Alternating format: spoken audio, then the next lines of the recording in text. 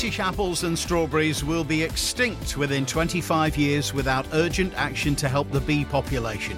That's quite a statement. Is it really that bad? If there's a shortage of bumblebees or other pollinators, they will not produce the fruit that they love. And once regarded as a fringe event, Groundswell's fifth show took place last week. Fair to say, fringe no more. Now, every year we see on the list more and more sort of, not just large farmers, I mean all sorts of farmers. We'll chat to founder and host farmer Paul Cherry this morning, plus potatoes, poaching, agronomy, the markets and the weather for the week ahead. The Week in Agriculture. This is the Farming Programme with Steve Orchard. Good morning. It's been announced that the Sutton Bridge Crop Storage Research Centre will close by May next year. This follows the ballot back in March where the potato industry voted to scrap the compulsory AHDB levy, and the AHDB say much of that levy was invested in Sutton Bridge in recent years. We'll get the latest on the current potato crop from Colin Jackson of PJP Potatoes in a few minutes. Early standing straw auctions have seen higher prices than last year, despite the larger acreage of winter crops in the ground.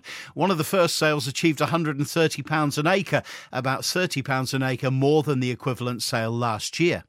Farm Safety Week is just 3 weeks away. We'll hear from the Farm Safety Foundation a little closer and from a manufacturer of quad bikes about what they're doing and what riders can do to be safer. Sadly, we've lost 2 more workers this week in accidents on farms. The Rural Payments Agency is aiming to launch a slurry treatment grant scheme later this year, and it's asking farmers to get involved with the online service as part of the preparations.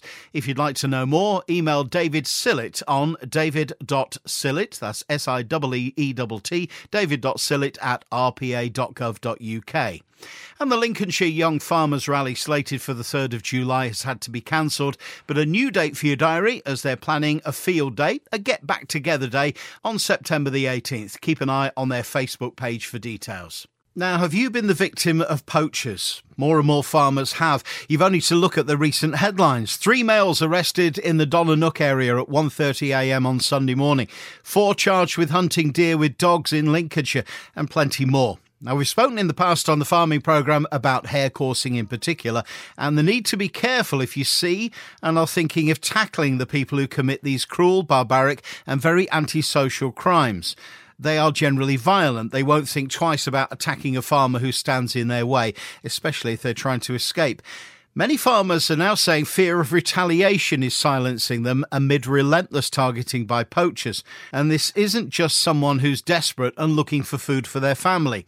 This farmer, who wanted to remain anonymous, has been a regular victim. Quite honestly, what goes on is quite barbaric and sadistic even, because these people are doing this for fun.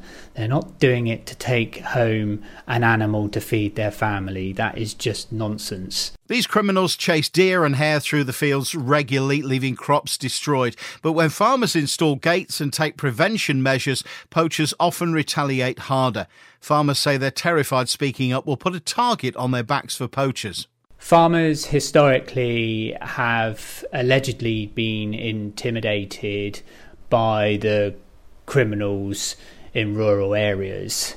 He wants others to know the signs of poaching, vehicles driving through a field or on the road at night without lights, and high-powered lamps shining across a field at night, flickering on and off, because what will happen is a poacher will turn a lamp on sporadically. And the farmer added, if in doubt, if you believe a crime's in progress, dial 999 immediately. Do not approach them.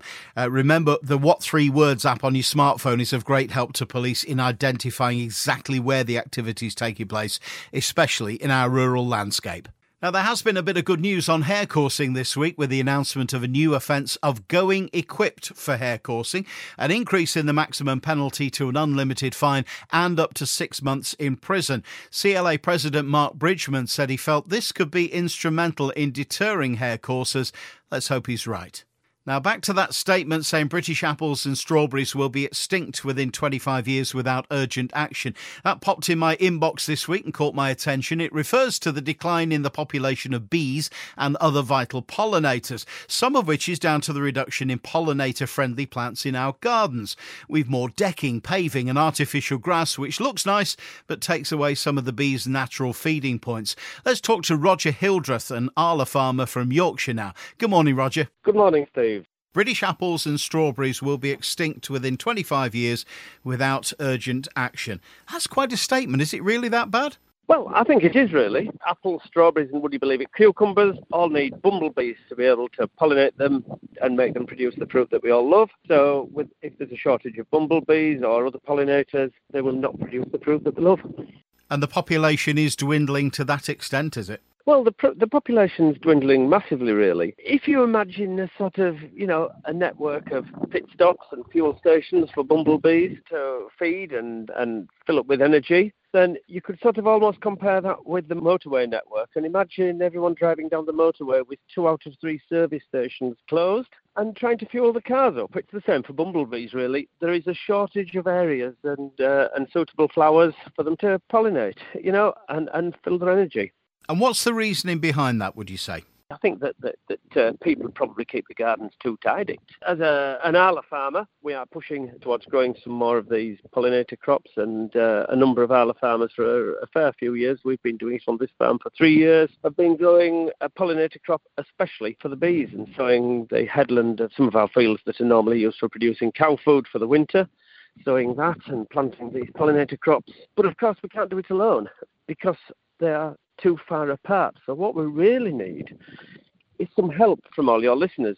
If they could plant even a window box or a plant pot, a small area of their garden with seeds, that would be fantastic. And it would join up what we're calling the bee road, which is a road for bees, to get from A to B.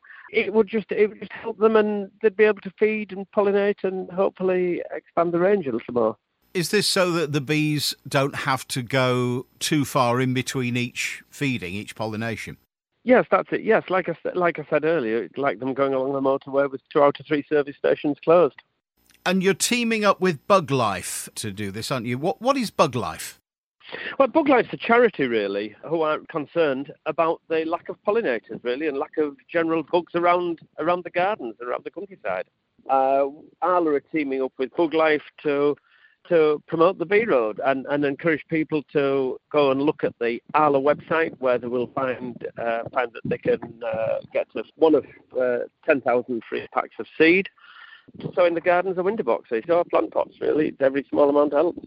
Certainly every farm that I visit, there's more and more headlands, there's more and more areas being set aside for this kind of thing, aren't there? Yeah, we do really, and we're fairly keen on working to improve the biodiversity, which we have been doing on this farm for several years now. But really, we just can't do this alone. There just aren't enough plots around, so we just need help from everyone to plant a few pollinator-friendly flowers and just create a bee motorway, if you like. Great stuff. Roger Hildreth, Arla farmer from Yorkshire, thanks ever so much for joining us. And thanks very much, Steve, for asking me along onto your show. It's been a pleasure. Thank you. If you'd like to help by planting a stretch of bee road, you can get your free seed pack from Arla online at arlafoods.co.uk. And bees really are so important and quite remarkable little creatures, eh, Sean? Good morning. Yes, morning, Steve. Extraordinary little creatures. Yeah, we couldn't do our job without them. And I don't mean Arla farmers, I mean bees. Every year, I spend a dozen hours a day or more every day from the end of February to August walking about in fields, and every year I'm surrounded by those little buzzing bees every single day from when it warms up in the spring. They're with me all the time. They've always been there as well. 32 years I've done this job, and we've seen those older noxious insecticides like Gamacol, Metacystox, Chlorpyrifos, Chlorphenbinfos, Dimethoate. We've seen them used and we've seen them removed from our use. And then we've seen the newer state-of-the-art evolution of insecticides over the course of the last 2 or 3 decades to more considerate profiles, so kinder to beneficials, much more safe to pollinators such as bees and butterflies and all the little beasties which are doing us favour in these crops. And they come and go as well through political interference, through NGO misinformation, pseudoscience, social engineering, call it what you will. So through that we lost a vital group of insecticides called the neonicotinoids, for example. And we've seen a move over the last 20 or 30 years by growers and agronomists themselves to become much more aware and much more active in the protection of bees and other beneficial creatures. And it's now the norm, for example, to use insecticides just as a last resort to protect our food sources and the quality of that food when all else has failed. But we have a direct focus on protecting bees and pollinators and beneficials at all costs. Farmers will quite routinely go out and spray in the middle of the night while the bees are in bed. You know, we're always working to IPM thresholds to ensure the protection of these creatures. Bees are absolutely vital. Farmers protect bees because they are vital. They're little partners in every one of our farms. And our education as an industry is the key, the evolution of that conscience that we have as a collective.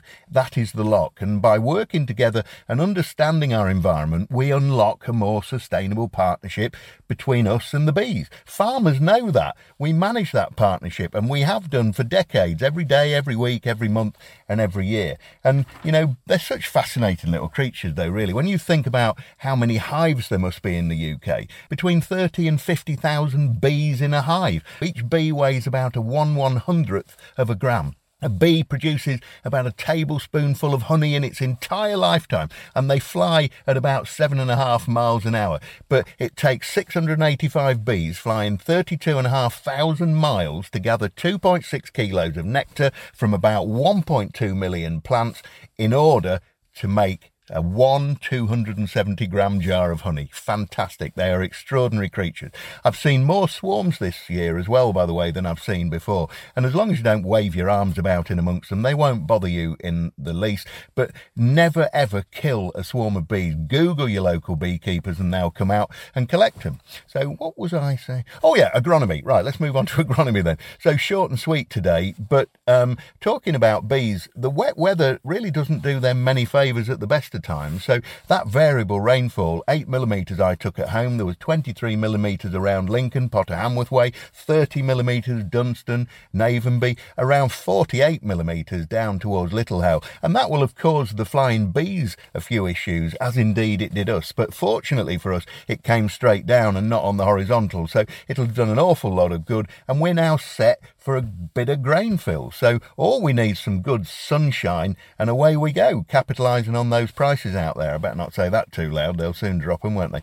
T3's pretty much done then on winter wheats. Those later flowering crops may well have benefiting from an application of fungicide like tebuconazole, prothioconazole from Fusarium ear blight control in that wet spell if it coincided with their flowering. So 36 hours after anther presentation, and remember in wheat flowering's pretty much complete by the time the ear breaks out of the boot, 36 hours after anther presentation and you're wasting your time trying to control Fusarium. It's already in. All you're going to get is a foliar top-up. But with some of the varieties out there like Kinetic and Kerrin and several others showing massively increasing levels of yellow rust and Septoria odorum, that foliar top-up may well be crucial again this year. Interesting, by the way, that Saki and Firefly, two good profile varieties, pretty clean where they were drilled mid-October onwards, but where they went in September, you know, that cougar parentage is really starting to show up now. Always the case of more disease in an earlier drilled wheat crop, but that gives me a little bit of a concern in those particular varieties.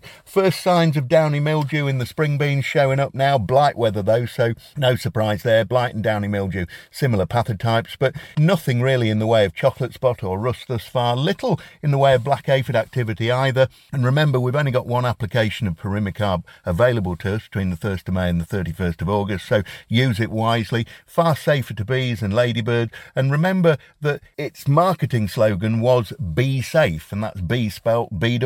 That ties in quite nicely with what we're talking about, doesn't it? Spring barley, spring wheat, spring oats, flowering now quite widely. That rain will help fill them as well. Disease levels low, no rust or mildew really seen to mean anything in the oats, a sniff of Rinco in the barley, but that's only to be expected in all that wet stuff. Very little of consequence in spring wheat really. Fungicides and herbicides all working pretty well, but just as in winter cereals, those wild oats, the ryegrasses, the bromes, they just keep on popping up. So watch any herbicide applications with one eye on the cut-off date and the cut-off timing for their safe use. Sugar beet hitting 1 nymph per plant, thresholds in places and topeki going on where required, but generally speaking pretty much all met across the row with or without the Lincolnshire show, which I think is the new rhyme. I don't think I've ever seen sugar beet grow as fast as it has done this year. Winter barley, winter rye, cheesy ripe now in the main, so it'll not be long before it starts to turn colour. There's a turny one at Boothby, by the way, you may see next week if you're about on Lincoln Heath. I can't see why you would be, but you may well be. Anyway, look, things are starting to change. Let's see what the next 7 days bring. Thanks as ever, Sean Sparling Agronomy Services. Last week saw the 5th Groundswell show in Hertfordshire, focusing on regenerative and conservation agriculture. It would be fair to say that in the early years this was regarded as rather a fringe event. Not so now. Founder and host farmer Paul Cherry. No, well, you're quite right. I mean, this is what's so exciting. Every year we double in delegate numbers, and you're absolutely right. We sensed that a lot of conventional farmers, even if they were interested, they didn't really want to be seen here. Now, every year we see on the list more and more sort of, not just large farmers, I mean all sorts of farmers, but people who don't want to come and just get some ideas. And also, it doesn't take much to look at the bottom line of your profit and loss, see what it's going to look like without the BPS. Soil is perhaps the big focus, Paul, not just at the show, but for regenerative agriculture generally, yeah? Yes, it's so much more than that, because by always having living roots in the soil, growing cover crops, deep rooting, introducing animals into the arable rotation is another really important thing. So actually, rather than just always reaching for the bag or the bottle, to actually go back to some basic principles of farming. And the focus not just on soil, but water too, which of course has been a major issue for us in Lincolnshire over the last couple of years in particular. You have a rainfall simulator at the show. What does that do? We spray 2 inches of rain in a quarter of an hour on these trays of soils under different management. So permanent pasture at one end, down to sort of cultivated soil at the other end. And the trays are got percolations underneath them, so you've got the water that infiltrates goes into one jar, and the water that runs off the front goes into another jar. And so the jars are ample demonstration. Permanent pasture, yes, the water's going through the soil, but it's clean in the jar at the bottom. Cultivated soil, a whole lot of very dirty water, not only coming off the top of the soil, but also infiltrating through. That's all you need to say. Once you've seen it, that should tell you everything, really. Do you find there's much resistance to your ideas and principles, Paul? Thinking about carbon and climate change, for instance. 5 years ago, there was still a lot of sort of carbon doubters and climate change doubters. That's all gone out the window. And we can prove very easily how easy it is to store carbon in your soil and build fertility and reduce your costs and grow healthier plants. It's a sort of win-win-win-win-win situation. Paul, what about the effects of adopting regenerative farming on the bottom line? No, I mean, we can prove very easily that yield is no longer king. There again, 5-6 years ago, all the knowledge was yield and price. It's all you have to do. Yield, arable farming is so simple, it's yield and price. Regenerative agriculture is a cheaper form of farming, so it's not. So if you're spending less money, then you don't need to have those massive yields, and you can still you're future-proofing your farm by dramatically reducing capital expenditure and a lot of the variable costs. Well, I'm off for a chat now with some exhibitors and visitors to the show, which we'll hear on next week's farming programme. For now, good luck with the rest of Groundswell, and thank you, Paul Cherry. Lovely. Well, thank you. Thank you for your time. It's about time we had an update from the potato fields as we approach the first earlies. How's things looking, Colin Jackson from PJP Potatoes? Well, we're into the very first earlies at the moment, the proper new potatoes. You go to a restaurant and people will say, oh, these are new potatoes, but they're really not. I mean, now is the only time of year that you will get proper new potatoes, and the taste really is fantastic on them. We've had a fairly kind weather to start the year. I know we've had moments with frost and so on, but has the weather been kind to you so far? Well, the crop has been delayed. I would say that in general terms, the crop is somewhere around 10 days behind where it would normally be. Obviously, this week would have been Lincolnshire Show Week, and traditionally, a lot of people would have potatoes ready for Lincolnshire Show Week, and we've really still only got a hatful of growers who are going with the very first early polythene-covered potatoes, and you would normally be expecting to start the first of the open ground potatoes around now. Those early frosts certainly did have an effect on us, which we're still paying for now. And any early indications of quality and quantity? Quality looks pretty good. Quantity-wise, yeah, it's still a little bit early to tell because, as I say, things are behind. So if you took a stab at it now, you would say that actually the crop is light compared to usual. But it is just a time frame thing. The potential in the crop, a lot of crops look very good, and I think they will just take a little bit longer to do it. Any issues with blight? No, not particularly. People seem to be, able to keep up with the spray programs. Obviously, we've been through some sort of quite windy weather, but that seems to have died down as well now. So providing people keep well on top of the spray programs, we're okay at the moment with that. Good. So look forward to some nice new potatoes with the salad in the next few weeks. Yes, that's exactly right. As I say, it's the perfect time of year for new spuds. All right, Colin Jackson of PJP Potatoes, thanks once again. Thank you. Just can't beat new potatoes on a summer salad. Gorgeous. Let's see what the grain markets have been doing this week. In for Kit Dickinson from Openfield. Good morning, Jerome Fielder. Good morning. Harvest is creeping towards us, and there feels like there's quite a lull in the market as growers look to clear their stores and get them cleaned up, ready to go again. Old crop trade is relatively quiet as markets ease back with the expectation that new crop French wheat will hit our shores in late July to cover the consumer until the UK harvest arrives. Values on old crop are still circa 30 to 40 quid higher on wheat and barley compared to new crop, so not bad prices to be getting cleared out at. I can't imagine many farmers carrying stock this year. Globally, the focus next week will be on the USDA stocks and acreage report, which will show how much the pandemic dented demand, but also how many additional maize acres were planted. The suspicion is that demand has been understated. The trade suspects that the additional maize acres are at 2 million extra. We are now well into the weather markets, although all the volatility seems to have come and gone 6 weeks ago now. There is still plenty to focus on as the West, Northern Plains and Canadian prairies have been short of rain. These dry areas include the states of Iowa, Minnesota and the Dakotas, which comprise of 45% of the wheat acreage in the US. So this makes the USDA's record yield forecast less believable. The European crop is looking far better, apart from quality concerns in the Balkans and France. Russia is particularly difficult to predict, with taxes often throwing curveballs. Russia's domestic prices are still high, and the government is scared about food price rises. Recent news of failed Brazilian maize crop, Chinese buying and increased global demand seem to be failing to have much impact on the market at the moment. Looking now at barley, although the European barley crop is nearly 700,000 hectares down year on year, both winter and spring barley crops are in better condition than they were at this time last year. Earlier this week, Mars, the European Crop Monitoring Bulletin, revised their spring and winter barley forecast yields up above the 5-year average by 4% and 5% respectively.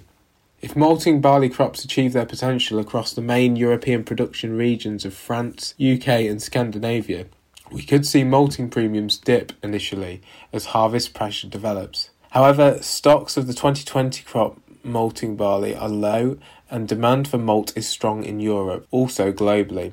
Exports of malt out of Europe are 15% above last year, and we hear that UK maltsters are working at or near full capacity. Now just looking at rapeseed briefly, dry weather in the Canadian prairies is creating concern for rapeseed crops with soil moisture levels at multi-year lows. Support is also coming from the rising price of crude oil and lack of sellers, although the firming pound is putting pressure on domestic values. Now for your ex-farm values. July feed wheat is trading at £190 to £194 depending on your ex-farm location. Harvest wheat is trading at £160 to £164 with a £4 carry to November. Milling premiums are a struggle on old crop with markets hard to come by. On new crop you're looking at £15 to £20 again depending on location. Feed barley is £170 to £175 for old crop July barley, and harvest barley is trading at £143 to £146 for harvest. Beans on new crop are trading at £200 ex for harvest, and oilseed rape is trading at £410 ex farm for harvest. For any news or inquiries, please speak to your local open field farm business manager. Thank you. Thank you, Jerome. The Farming Programme. 5-day forecast.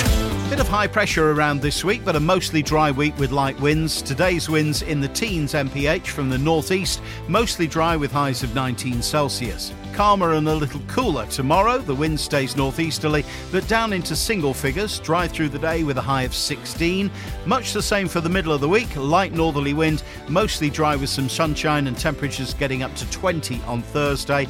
Some rains forecast overnight into Friday, and the wind backs round to the northwest. Highs in the mid-teens to end the week. Well, that's it for this week. Hopefully see you at Cereals, and we'll hear more from Groundswell on next week's programme. Until then, have a good farming week.